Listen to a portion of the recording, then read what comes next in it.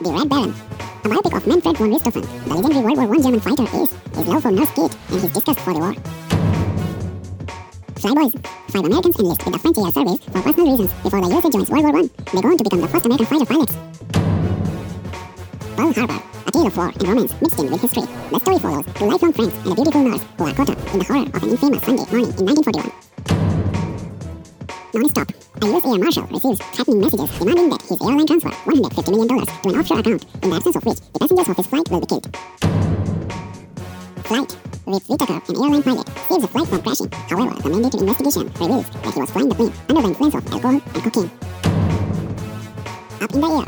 Ryan, a corporate downsizing expert, takes his new colleague on his office tour. On the way, he meets another flyer and the two begin a casual relationship. Top Gun.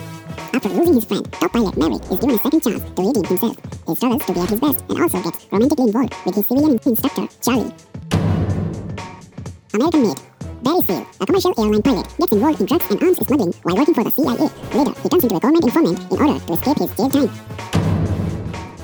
Sully. Captain Chesley, a U.S. pilot, makes an emergency landing on the Hudson River after his plane is hit by a flock of birds. However, an investigation into the matter proves to be fatal to his career. The Aviator.